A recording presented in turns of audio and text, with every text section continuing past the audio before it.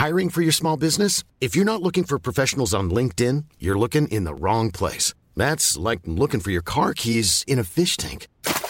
LinkedIn helps you hire professionals you can't find anywhere else, even those who aren't actively searching for a new job but might be open to the perfect role. In a given month, over 70% of LinkedIn users don't even visit other leading job sites. So start looking in the right place. With LinkedIn, you can hire professionals like a professional. Post your free job on linkedin.com/people today. Hi, I'm Daniel, founder of Pretty Litter. Did you know cats tend to hide symptoms of sickness and pain? I learned this the hard way after losing my cat, Gingy. So I created Pretty Litter, a health monitoring litter that helps detect early signs of illness by changing colors, saving you money and potentially your cat's life. Pretty Litter is veterinarian developed, and it's the easiest way to keep tabs on your fur baby's health right at home. Go to prettylitter.com and use code ACAST for 20% off your first order and a free cat toy. Terms and conditions apply. See site for details.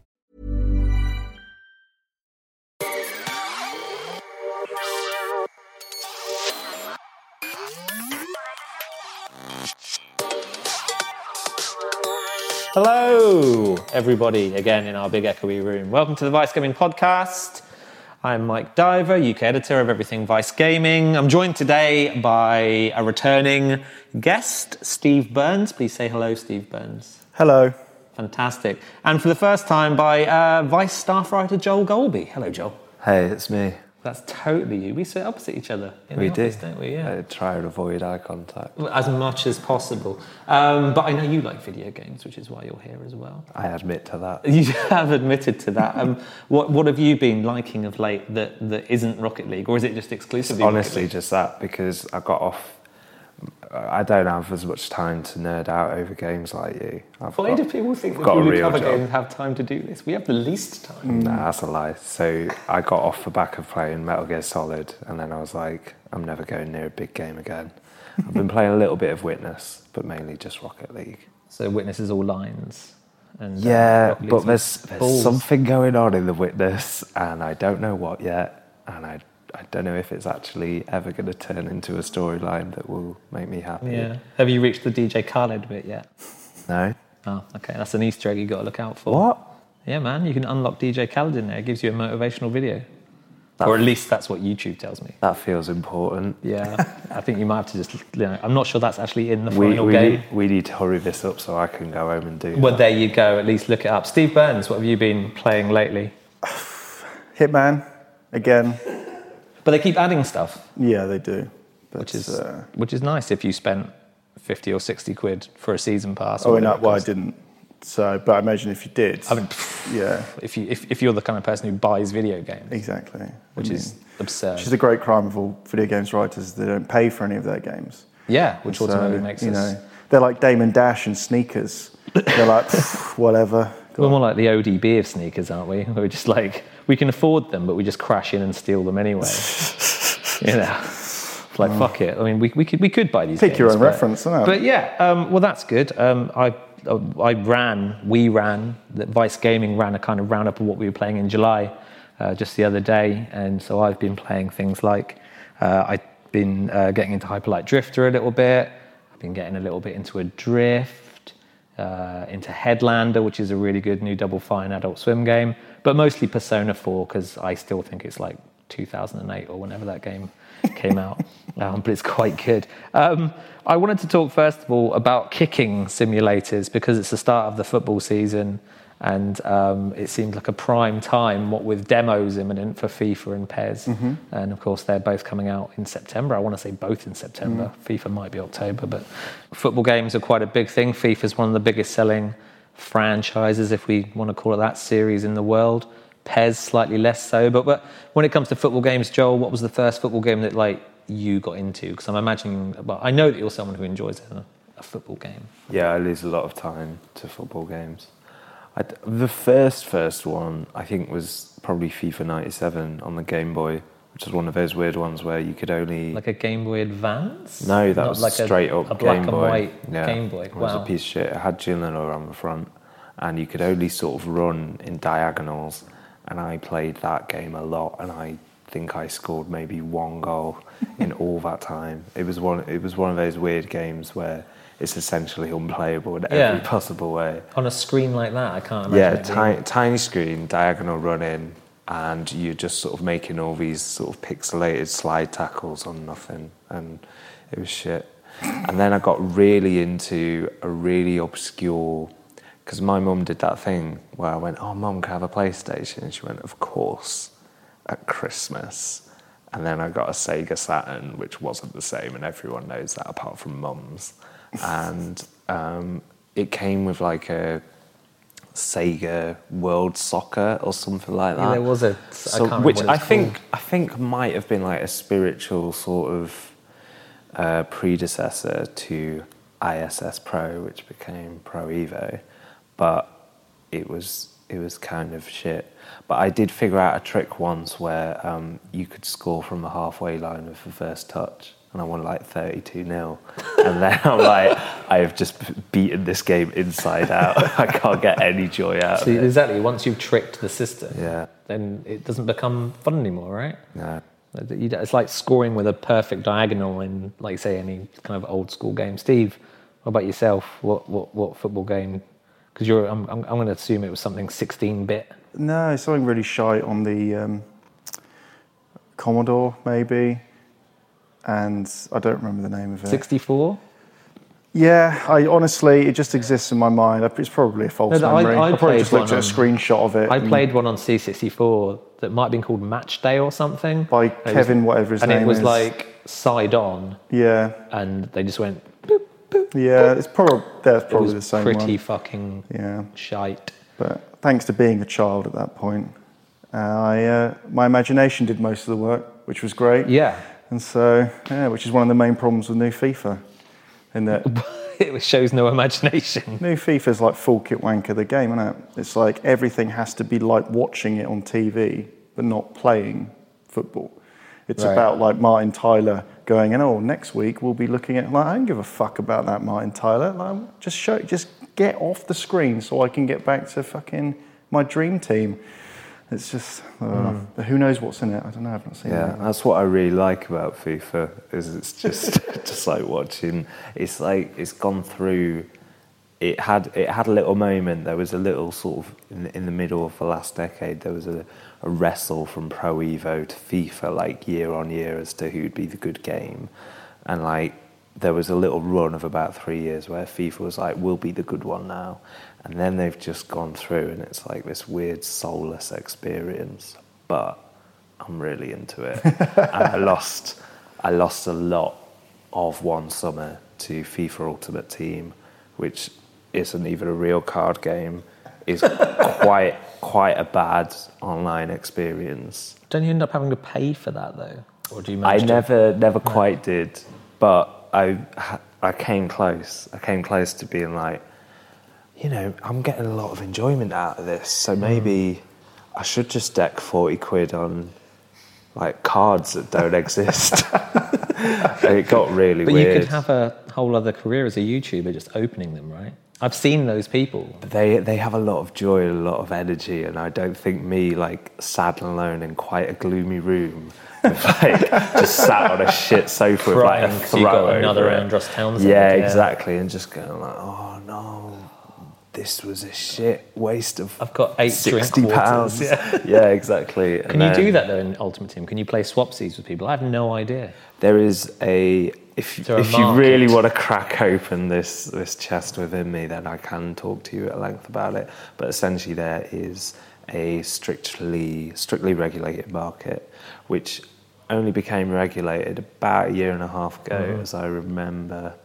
And before then, it was outlaws. You could charge whatever you wanted for a card, which made your Ronaldos and your Messis, 31 million of whatever the currency is in the game, and you could buy like Dwight Gale for 500, and like that was the difference. So you'd get all these players with, I had a team built around Dwight Gale. He was a really good performer for me, but then you'd just get mauled by some like 12-year-old who plays it every single day and just like farms these weird coins and just somehow has Ronaldo and Messi. But it was this weird sort of lawless trading system. And then EA came in and as they are prone to do, sucked the soul out of it entirely in one fell swoop by just like instigating these sort of bans, these price bans. Is there not a black market FIFA you can still play? I imagine. Or does someone need to do that? I imagine there's probably a black market for like on actual ePay. I think there's a way around it where if you pay actual money for it and then some guy sells you a card for a specific amount and stuff like that. We did have an article on Vice, I should say, plugging it, that looked into Vice.com, Vice Gaming on Vice.com, that looked into the kind of the dodgy dealings. And a lot of people were like, didn't want to say anything. Didn't want to like, you know. It's proper deep throat shit. It's like, you know, dark web of FIFA kind of stuff. Yeah. You don't want to know how I got this Kieran Gibbs. No one ever wanted to know how they ended up with Kieran Gibbs.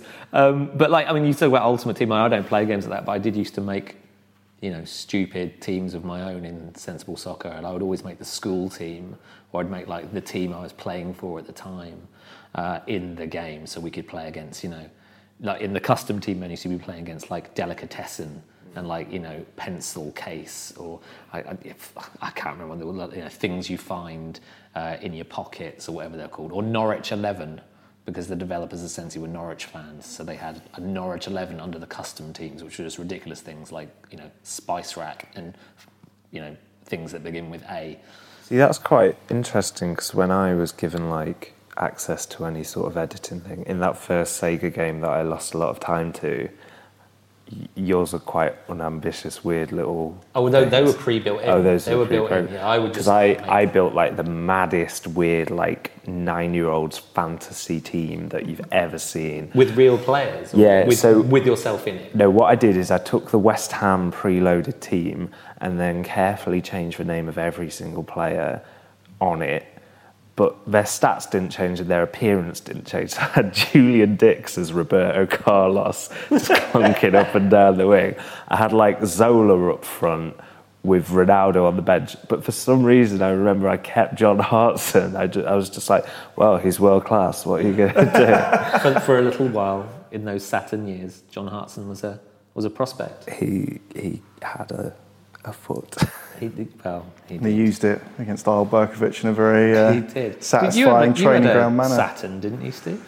No, the only person I know who had a Saturn got it by accident when their mum ordered a kettle from a Littlewoods catalogue and they sent a Saturn instead. Amazingly, they didn't send it back, which would have been the perfect ending for any sack. If you just went, no. I would rather have the $14.99 kettle, please. I don't want it, yeah. But no, I never had one. I still find them to be quite almost exotic, even though they're not rare, in that I'm fascinated by them, that Sega made this disaster for what the world was going to be, 3D graphics, but for 2D games it was amazing, which is what fucking dreadful pub bores say about it. But yeah, I think every year or so there's a great shop over the road from our office which sells all that kind of second-hand stuff that Game Station used to do before they got fucking bought. And you're like, oh, I'm gonna buy a Saturn and a RAM cart, and you're like, fuck. What would you do mate. With it though? Yeah, I'd look at it and then be like, oh, where's that gonna go now? I'd play full-frame versions of X-Men versus Street Fighter for a minute and then wish I'd just emulated it. Yeah. Like any real person does these days. Well, not really on the topic of emulation, but you know, older games have been revived on modern consoles. We've seen Kickoff come back disastrously. Kickoff 2 was one of the first football games I played, kind of pre-Sensi era. It was that and Microprose Soccer on the Amiga, and I always loved the speed of it, but it was a total, like, you know, two-legged dog to control. It was all over the shop. So when Kickoff was coming back, I was like skeptical, but I thought, I mean, come on, you've got however many years between, you know, 1989 and now. You're going to have learned how to make a good game. But it was fucking, pardon my language, we're swearing a lot on this one. Terribly sorry. But it was like DOA, wasn't it? I mean, it was a complete waste of time. I had someone call me into the games room to just show off how bad it was. It's like the Hindenburg on 32 times fast forward. It's just, how do you play it? Like, I found Sensible Soccer to be unplayable as well, even when I was a kid. Just couldn't get my head around the dribbling. You know, although I did a PES video the other day, and someone was like, the ball sticks to their foot, terrible. And I was like, there they are. There's the sensible guy. It's John Hare going, what's this bollocks? It wasn't. It wasn't actually. Just to clarify, it was not. Get your legal team on that one. John Hare, who's making another sensible soccer effectively in sociable soccer, which I have played. So, sorry, just to clarify, when you say making another sensible soccer, is he making like another shit old game? He's making a game. Why does he make a real game? Make a real game. A spiritual successor to the Sensi games, I suppose. So, like, but it's playable in VR. I've played it in VR. So is it good? No, it's good. I enjoyed it, but the thing is... But is it actually good? Or is it good like when you drink real ale and you go like, that's good? Careful. Stay nice, Joel. It's no lager. It's like, I enjoyed it, right? It's one of these things I like. Like, Kickoff came back. Kickoff wasn't very good. Sociable soccer is shaping up to be a lot better. It's straight in, one button, does kind of everything, kind of that old school. But it plays well and it plays fast already. You're never going to get long sessions in it like you do with FIFA, like you do with PES, where you sit there and you're playing like 5 hours have gone by. But like with mates and stuff, it's going to be pretty good, I think. The VR mode is weird though, because it switches vertical play to horizontal, and then you're like the god looming over it. And so you can move your head around, look around the pitch as you're playing. It's a funny one. I think just get FIFA. Well, I'm glad you said maybe just get FIFA, because I wanted to. I get the feeling you're going to buy FIFA this year, whereas you're probably going PES, Steve. And does one think the other one is silly for doing that, or does it just beyond? Is it reached the point now where if you're even though PES did come back strong, and I think last year it was a much better game, by this point, if you're just right into FIFA, you're not going to leave FIFA, are you? No, I think it's got everything that people really, really want out of football. As in, so it's got all the clubs. You don't have to fuck around in the edit mode, changing Man Blue to Man City or any of that. And the presentation in PES is appalling still. They've made some really great strides, but the commentary is just... In one of the preview builds of an old PES, they said Benzema's name wrong. Well, they said it twice in two different ways, so one of them was wrong. And I was like, oh my... and it's just that sort of thing, and... Benzema.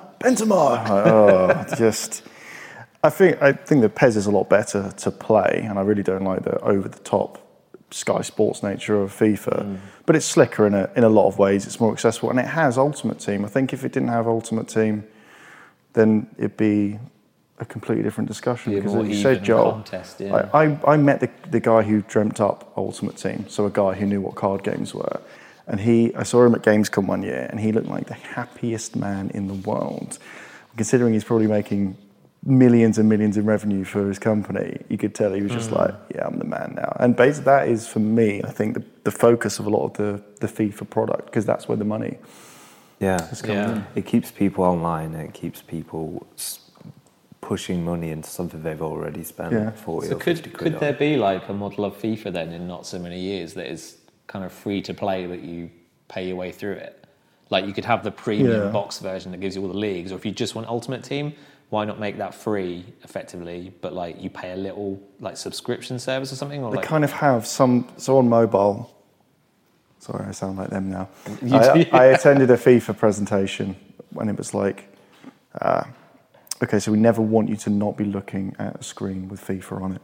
It's like one of those classic, very corporate things over in Guildford. They're like, so when you're traveling, you'll be able to check your Ultimate Team stuff, and then at your PC, you'll be able to check. And any screen that you're looking at on a daily basis should have some of this on it. It's like proper RoboCop, like dystopian. Dick Jones is going to come out in a minute. I was like, this is a bit weird. I just want to kick a ball around. I don't want the upsell constantly. But conversely, that sounds wicked. So it's different, isn't it? It's hard to get that balance right, because I really want to buy and trade cards that don't exist on my phone on the bus. But then again, mind control. It's a tricky balance. But what FIFA have done this year, they've got FIFA Ultimate Team right. They know that's a killer app, and now they're branching out into something very weird looking with this new storyline. The story, which is what NBA games have done previously. Yeah. That doesn't appeal to you as the FIFA fan? No, I don't think it does, but I say that, but I always get dragged into... I think FIFA games get you, they pull you in, by making you a little bit invested in something that doesn't exist. So like, you know, every year I'll start a new save with Arsenal and buy the transfers I'd like to see them do in real life. And then I get really invested. I'm 3 seasons in and I've won 3 consecutive leagues. And I'm bringing through this amazing pacey winger. He's 20, he's going to change the world. Like when you're doing that, then you're like, when people go like, oh, do you want to go to the pub? You go like, no, I can't. I absolutely cannot. And that's, I think that's what this storyline thing is basically aiming to do. Because when I start a new game of FIFA, I'm like, anything that makes it harder and a longer process for me to actually just kick a bloody ball frustrates the hell out of me. And what you were saying about PES being quite clunky to actually get through, I find the FIFA menus just so fucking endless. Like even when it's quite a slick boot up and everything, it's all, you know, very flash, it still takes ages and ages to actually get to the point where you're kicking a ball. And this is only going to make that longer.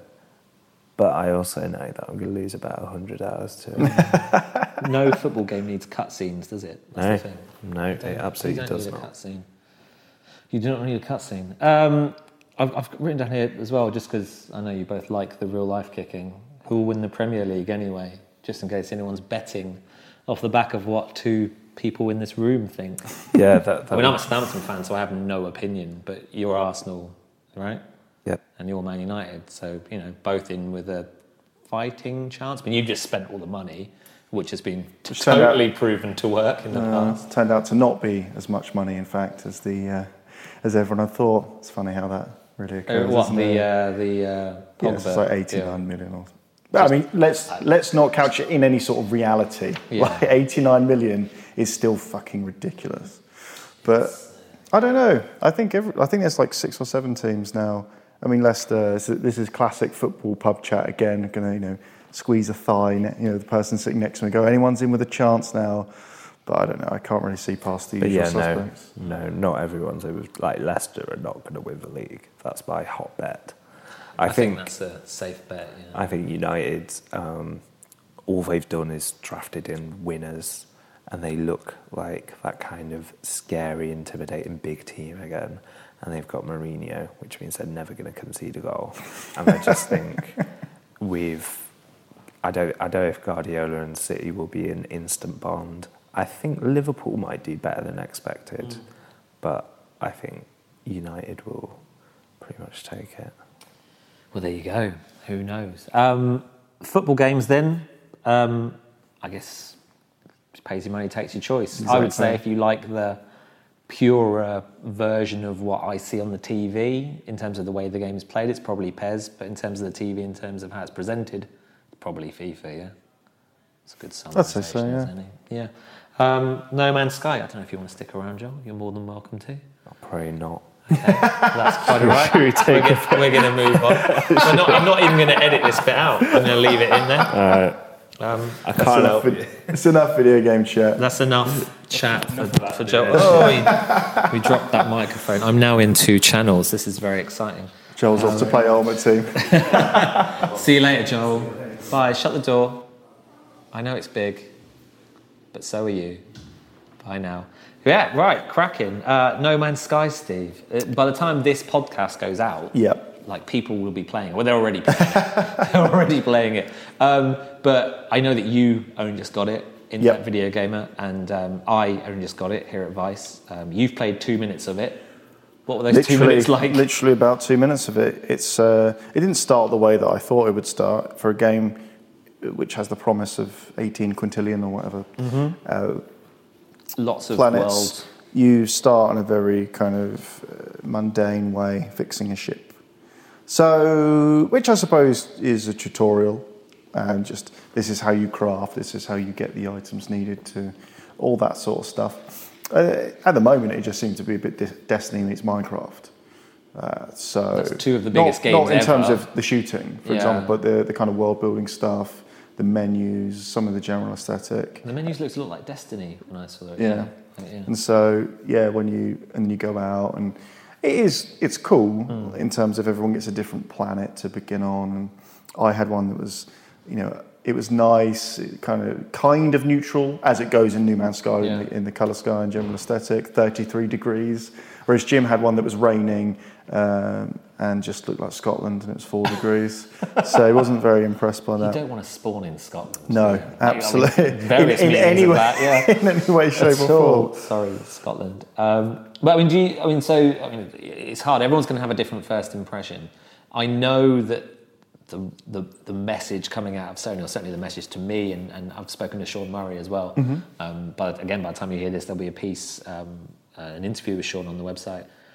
They're all very aware that it's going to rub some people up the wrong way. Yeah. That people are not going to get the game that they thought they were going to get. The trailers have said survival, they have specified survival, but there's more of that than there is just poking around looking at pretty things, isn't there? From what I can understand. Well, this is the whole thing about No Man's Sky, is that I don't think that people had too long to think about it. This is the problem. They've had too long to build their version of No Man's Sky, and they have been hyped for it, really hyped. And the problem with hype is, that word is basically a contraction of hypodermic, right? So I just adjust my wank hat, like all fucking drugs, where someone's going to have to, at some point you're going to go, no, I can't do this anymore. And people are just burning out on getting excited for a game, which is something that you don't really want. But they've had too much time to think about what it could be with no real hard facts on what it will be. And would it have been better then if they hadn't? If rather than Hello Games saying, we're not really doing much in the way of previewing, which they didn't, there was something in March for journalists, they didn't do any kind of early access whatsoever. Do you think it would have been easier for them coming out now if there had been some kind of early access preview or anything like that? Because, they would have had, given, like you say, the length of time that people have been excited for it, to give that passionate community and a section of internet dickheads over on the other side, something to actually get to grips with. Would that have been beneficial? Or sometimes that works. People would just rinse the problems, wouldn't they? Yeah, exactly. And I don't think that would necessarily have been beneficial. But yeah, the messaging, I think what's happened is this game has such a good premise to a lot of people, or certain people, and then Sony obviously went big with it, and they were on stage, and everyone was like, wow, this is going to be amazing. E3 2014. Yeah, 14. It's a great looking game, like artistically. And you think, okay. And then all the people who wanted, people who grew up with Elite or love spacefaring and sci-fi, and obviously the Venn diagram for video game fans and sci-fi fans is... Well, it's a very particular type of sci-fi as well, isn't it? Yeah. It's quite hard, I guess, but also... like that fantastical look. It's very late 60s, early 70s aesthetic, I suppose. Yeah, it's not necessarily Star Wars, more silent running. But I don't know. Like I said, I can see myself playing it because I'm genuinely interested in it. I'm not excited for it in any way. I'm not going to run home and play it. I mean, I've seen a few games journalists on Twitter like, it's here. And there have been a few games where I've been like that. But I don't know. It's still, even having played it, an unknown quantity, and I do think it's going to feel like that for quite a long time. Or conversely, it might just be like after 10 minutes, like, I got this. Yeah, I got this. It'd be a shame if anyone has that 10 minutes and I'm out experience. Yeah, I'd like to think it doesn't, although the simple fact that the game doesn't immediately say, "Here, fly somewhere," and it actually makes you do some mundane shit. Yeah. Is maybe not maybe not the best approach. You kind of want to have the wee fun thing, and then it all goes to shit. Well, the payoff will be that after doing your chores, you'll get to go out and play, right? Yeah. But I don't know. I will say that I do like the studio. They posted an amazing picture today of the BBC coming over, and the front office of Hello Games just looks like a house. Yeah. And it had what looked like to be like a tumble dryer in the window with the thing sticking out the windows. And I was just like, you know what, fair play. Yeah. 'Cause I've worked and been to a lot of those very sterile corporate, like EA's one's crazy, big E from above. It's just, it's. I guess now it's out, or it will be out by now. You kind of maybe appreciate more that it was just a tiny, tiny team. I know they kept saying it, but all the shit that came their way, like, you know, why is this not out yet? Blah, blah, blah, blah. You know, there was literally like, I think at most, like at any one point at most, maybe 24 people. Yeah. This is a studio that made like 5 or 6 Joe Danger games. Well, that's all they've made before. And then, I mean, not the individuals, but as a studio. Yeah. I mean, Sean Murray he worked on I want to say one of the Burnout games, if not more than that. He worked on Black as well. Oh, really? Kind of underrated, I dare say, PS2 shooter. I'd say it's very well rated. But then I was playing Fear while Black was out, so you know, it's one of those things. But I like the team, and they seem to have been as upfront as they could have been. I suppose it's one of those where they are an indie studio, but I wouldn't say that No Man's Sky is an indie game. No. Not in any way, shape or form. If your definition of AAA is just, it's got loads of people working on it, then you fucked it. That is a game with a marketing budget that would make a lot of indie games just weep. Even their kind of cardboard displays for shops are much nicer than normal cardboard displays for shops. Their press kit's lovely as well. The press kit is very nice. Hey, listen, I'm just saying, it's had some thought put into it. Yes, it's very pretty. Yeah. I nearly didn't open it. Oh, I mean, I did. Yeah, I mean, obviously. You got to, but the fact that it came sealed was quite something, and you're like, I don't know. Oh, what are you thinking in years to come? No, Mike, I'm just that guy who likes things pristine, and it's one of those things that, like, you know, you do feel a bit like you know, there's a lot of talk of entitlement or whatever and privilege in games and stuff. And all right, yeah, we know like we said earlier on, like, we get free games from time to time. Usually it's a code. Usually it's a few numbers you type into your PlayStation or whatever, and ping, there's a game, and that's great. It doesn't really cost anyone anything. So when a company does make that extra effort, I'm not talking about all the tat that comes with it. Fuck all of that. I don't need any of the fucking nonsense promotional stuff. But all we've really got is a game in a slightly nicer case than the retail version, and it's a nice thing to have. I like it. I'm a fan of those little steel books, you know, those metal ones. I like them as well. Yeah, I used to be, but then as long as they fit. So that's the problem, isn't it? You get a nice shelf, and then there's one where it's all over the shop.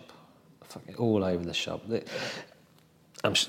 Anyway, so No Man's Sky, I'm going to go and play it tomorrow. Well, yesterday, by the time you hear this, probably. Very strange, very, very strange. And spend as much time as I can on it. Because I'm intrigued, but I do fall into that I'm still excited category, I think. I've been kind of very purposely not watching very much, not because of spoilers or whatever, because everything's going to be different, but just because I just kind of want to go into it without feeling like I know what's roughly expected. Yeah. I love the idea that, like, I just love the fact that, you know, that the company, this whole project hasn't been kind of like, and here's a press event, and here's a press event, and here's this, and here's that, and here's this reveal, that reveal, this reveal. It's all kind of been like nothing, everything, which must be terrifying for the studio. And like Sean said to me, like, you know, this game has put them in some serious debt. You know, that they need to, they will sell. Of course, they're going to sell lots of copies, but it's a big investment on their part. So I hope it pays off. I think it will. It's going to do crazy launch, I feel, for a game by a team of that size, and then we'll get the backlash, obviously. And I'm sure there already are like various op-heads lined up at various other sites that we won't mention. No, hot takes. I'm sure I'll get pitched. It's going to be Hot Take Tuesday. I'm telling you. Hot Take Tuesday. I mean, it wasn't. I nearly went back into football. I want to go back into Nintendo though. We don't talk about Nintendo very much because they don't do very much. They just changed the world, Mike. What are you talking about? They didn't. Niantic did. Well, there was the Pokemon Go thing, which is something that happened. Apparently, people like it. Yeah. My kids like it, but you know, one is 5 and one is nearly 3. Make of that what you will. But yeah, one thing that I really enjoyed seeing, it was during Develop Conference in Brighton, and I was going out for my lunch, and I saw people tweeting about Nintendo. I was like, why Nintendo now? And they'd announced the NES Mini, this little kind of preload with 30 games. Little plug-in console, you know, we've seen these kind of things before. We get there's loads of Sega ones, right? That have like Altered Beast and Streets of Rage, and then 50 pieces of shit maze games or whatever. Yeah. Like, you might get Sonic 2 on it or whatever. But this is Nintendo doing it themselves. It's got 30 proper NES games on it.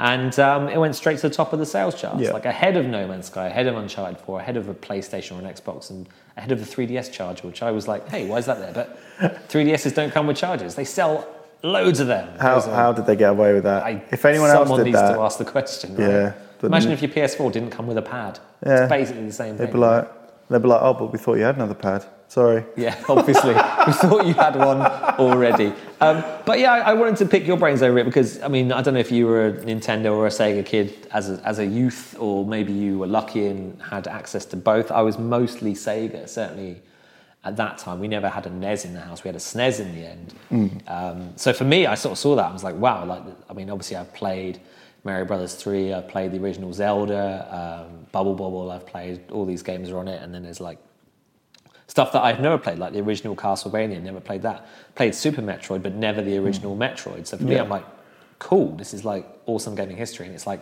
50 quid.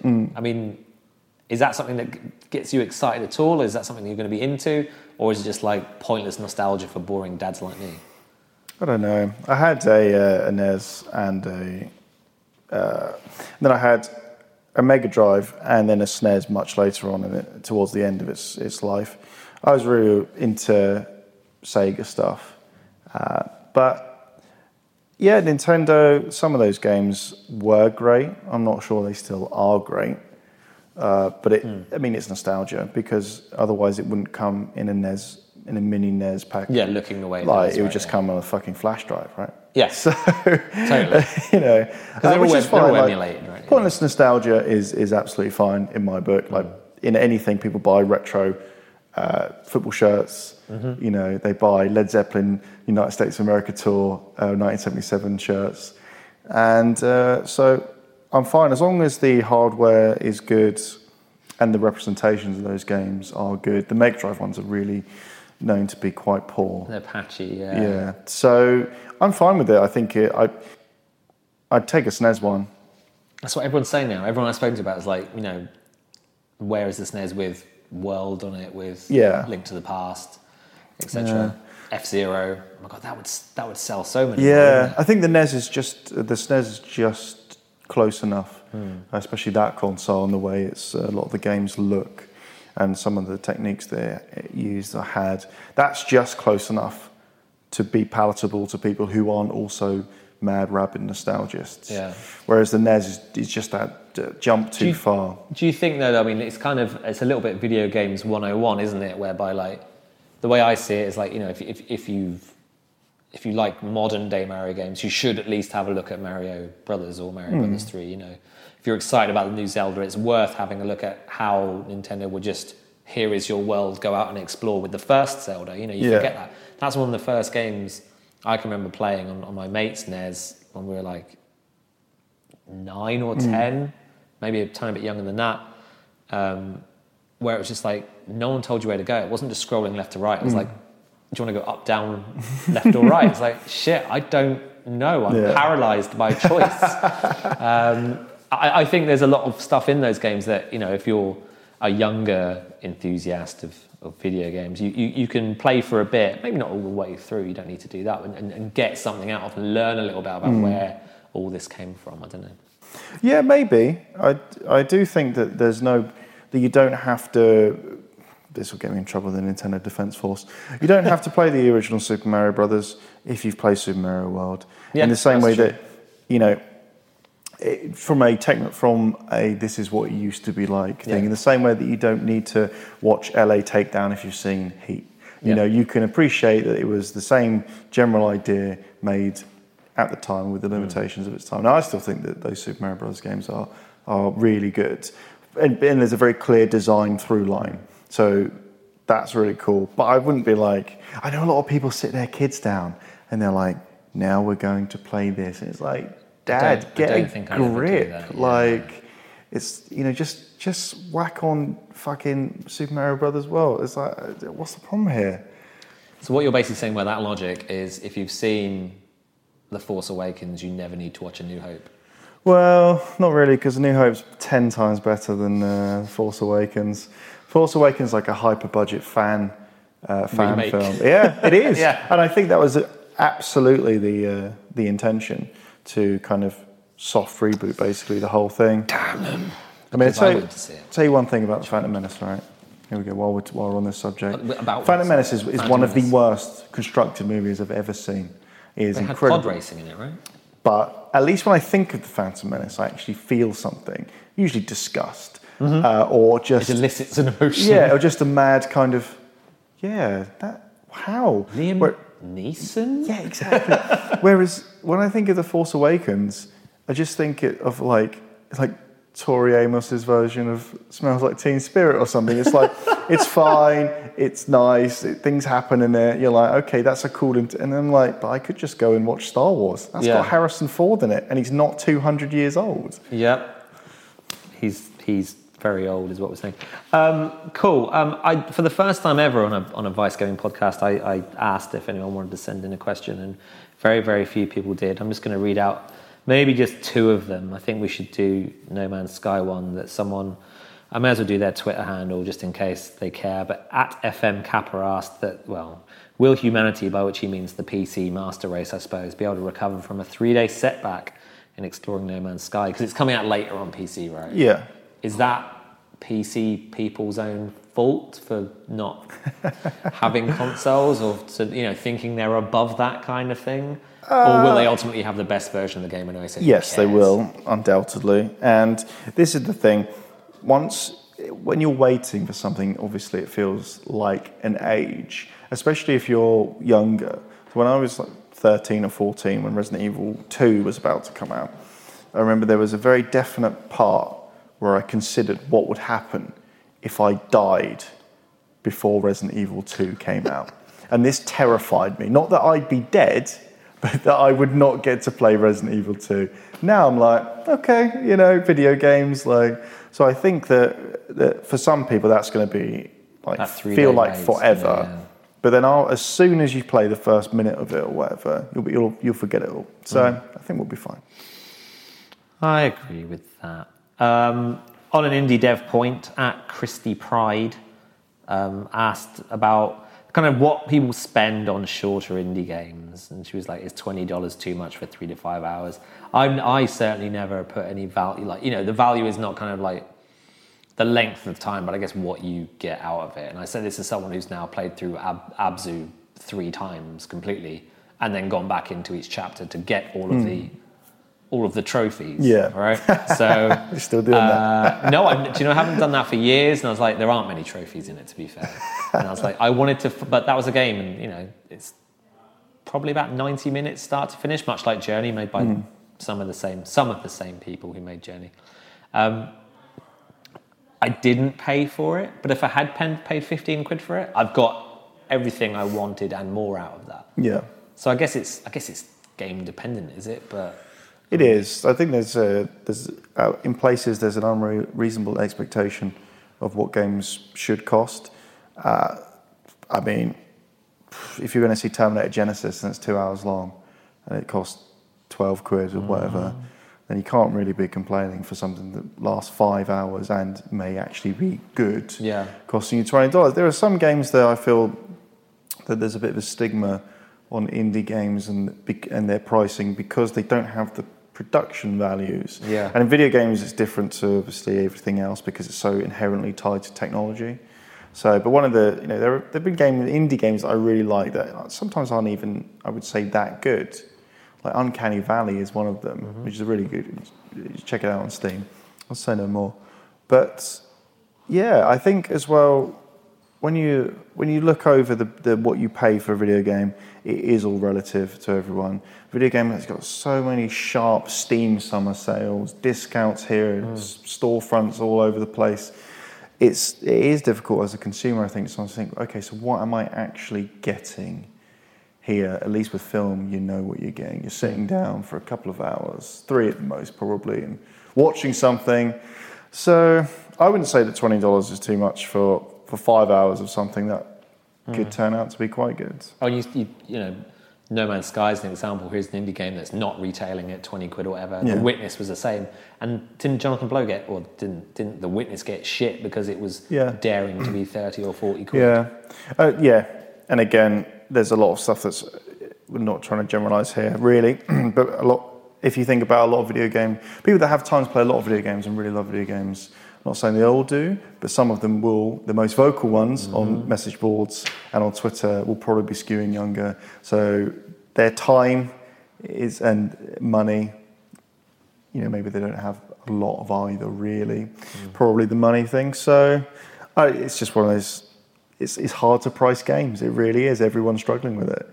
Because, $60 sounds a lot, but the value proposition could be much higher than certain other things. If I'd spent $60 on The Witcher 3, I'd be very happy with that. Exactly. If that was all in with the DLC and everything else, bloody hell.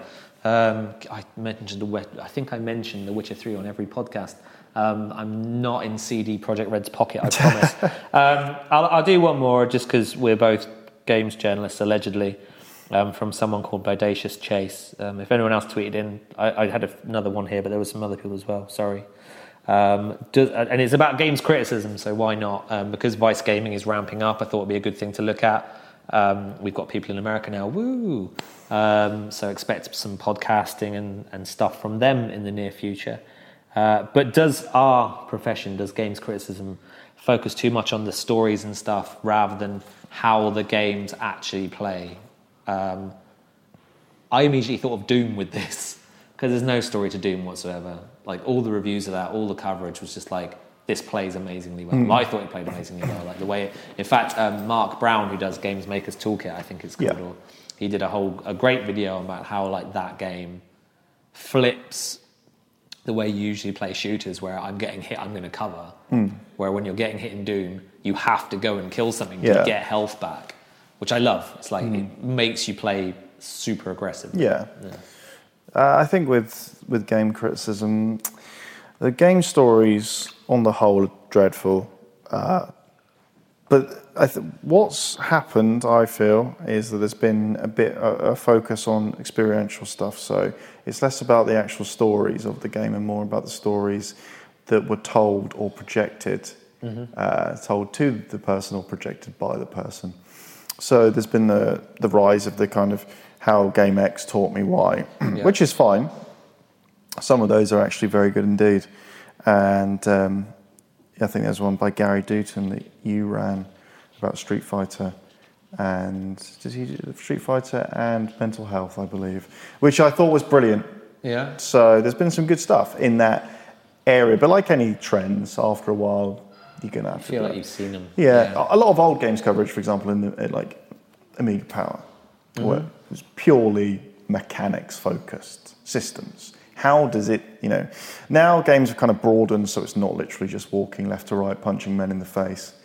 And so there is a bit more talk about the story or the narrative and how that fits into the general aesthetic of the experience. What I will say is that sometimes there isn't enough focus on how the systems work together, which is why I think stuff like Game Maker's Toolkit appears to be so fresh, because that is just assumed in a lot of reviews that you know how certain things work. Yeah. And I think with a lot of critics, they don't ever either explain why they like stuff, they just say that they like it because it's adject, it's just superlative here.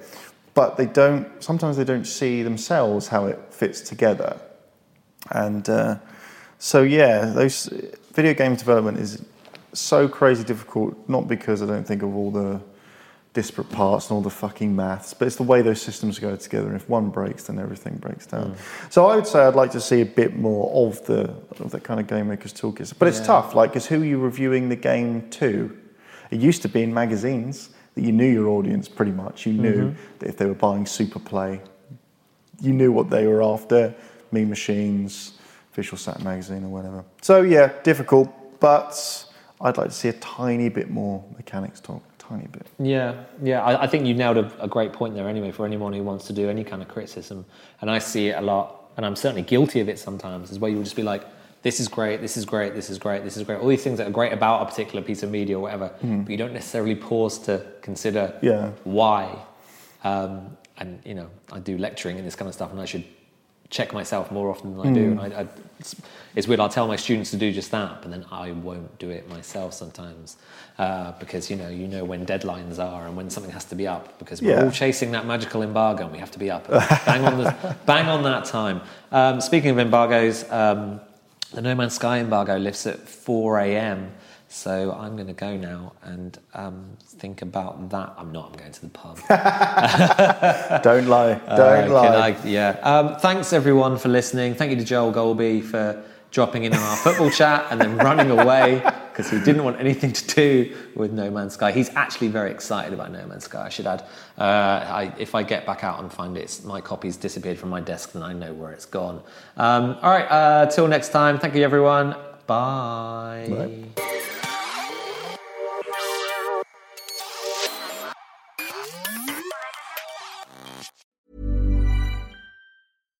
Hi, I'm Daniel, founder of Pretty Litter. Cats and cat owners deserve better than any old-fashioned litter. That's why I teamed up with scientists and veterinarians to create Pretty Litter. Its innovative crystal formula has superior odor control and weighs up to 80% less than clay litter. Pretty Litter even monitors health by changing colors to help detect early signs of potential illness. It's the world's smartest kitty litter. Go to prettylitter.com and use code ACAST for 20% off your first order and a free cat toy. Terms and conditions apply. See site for details.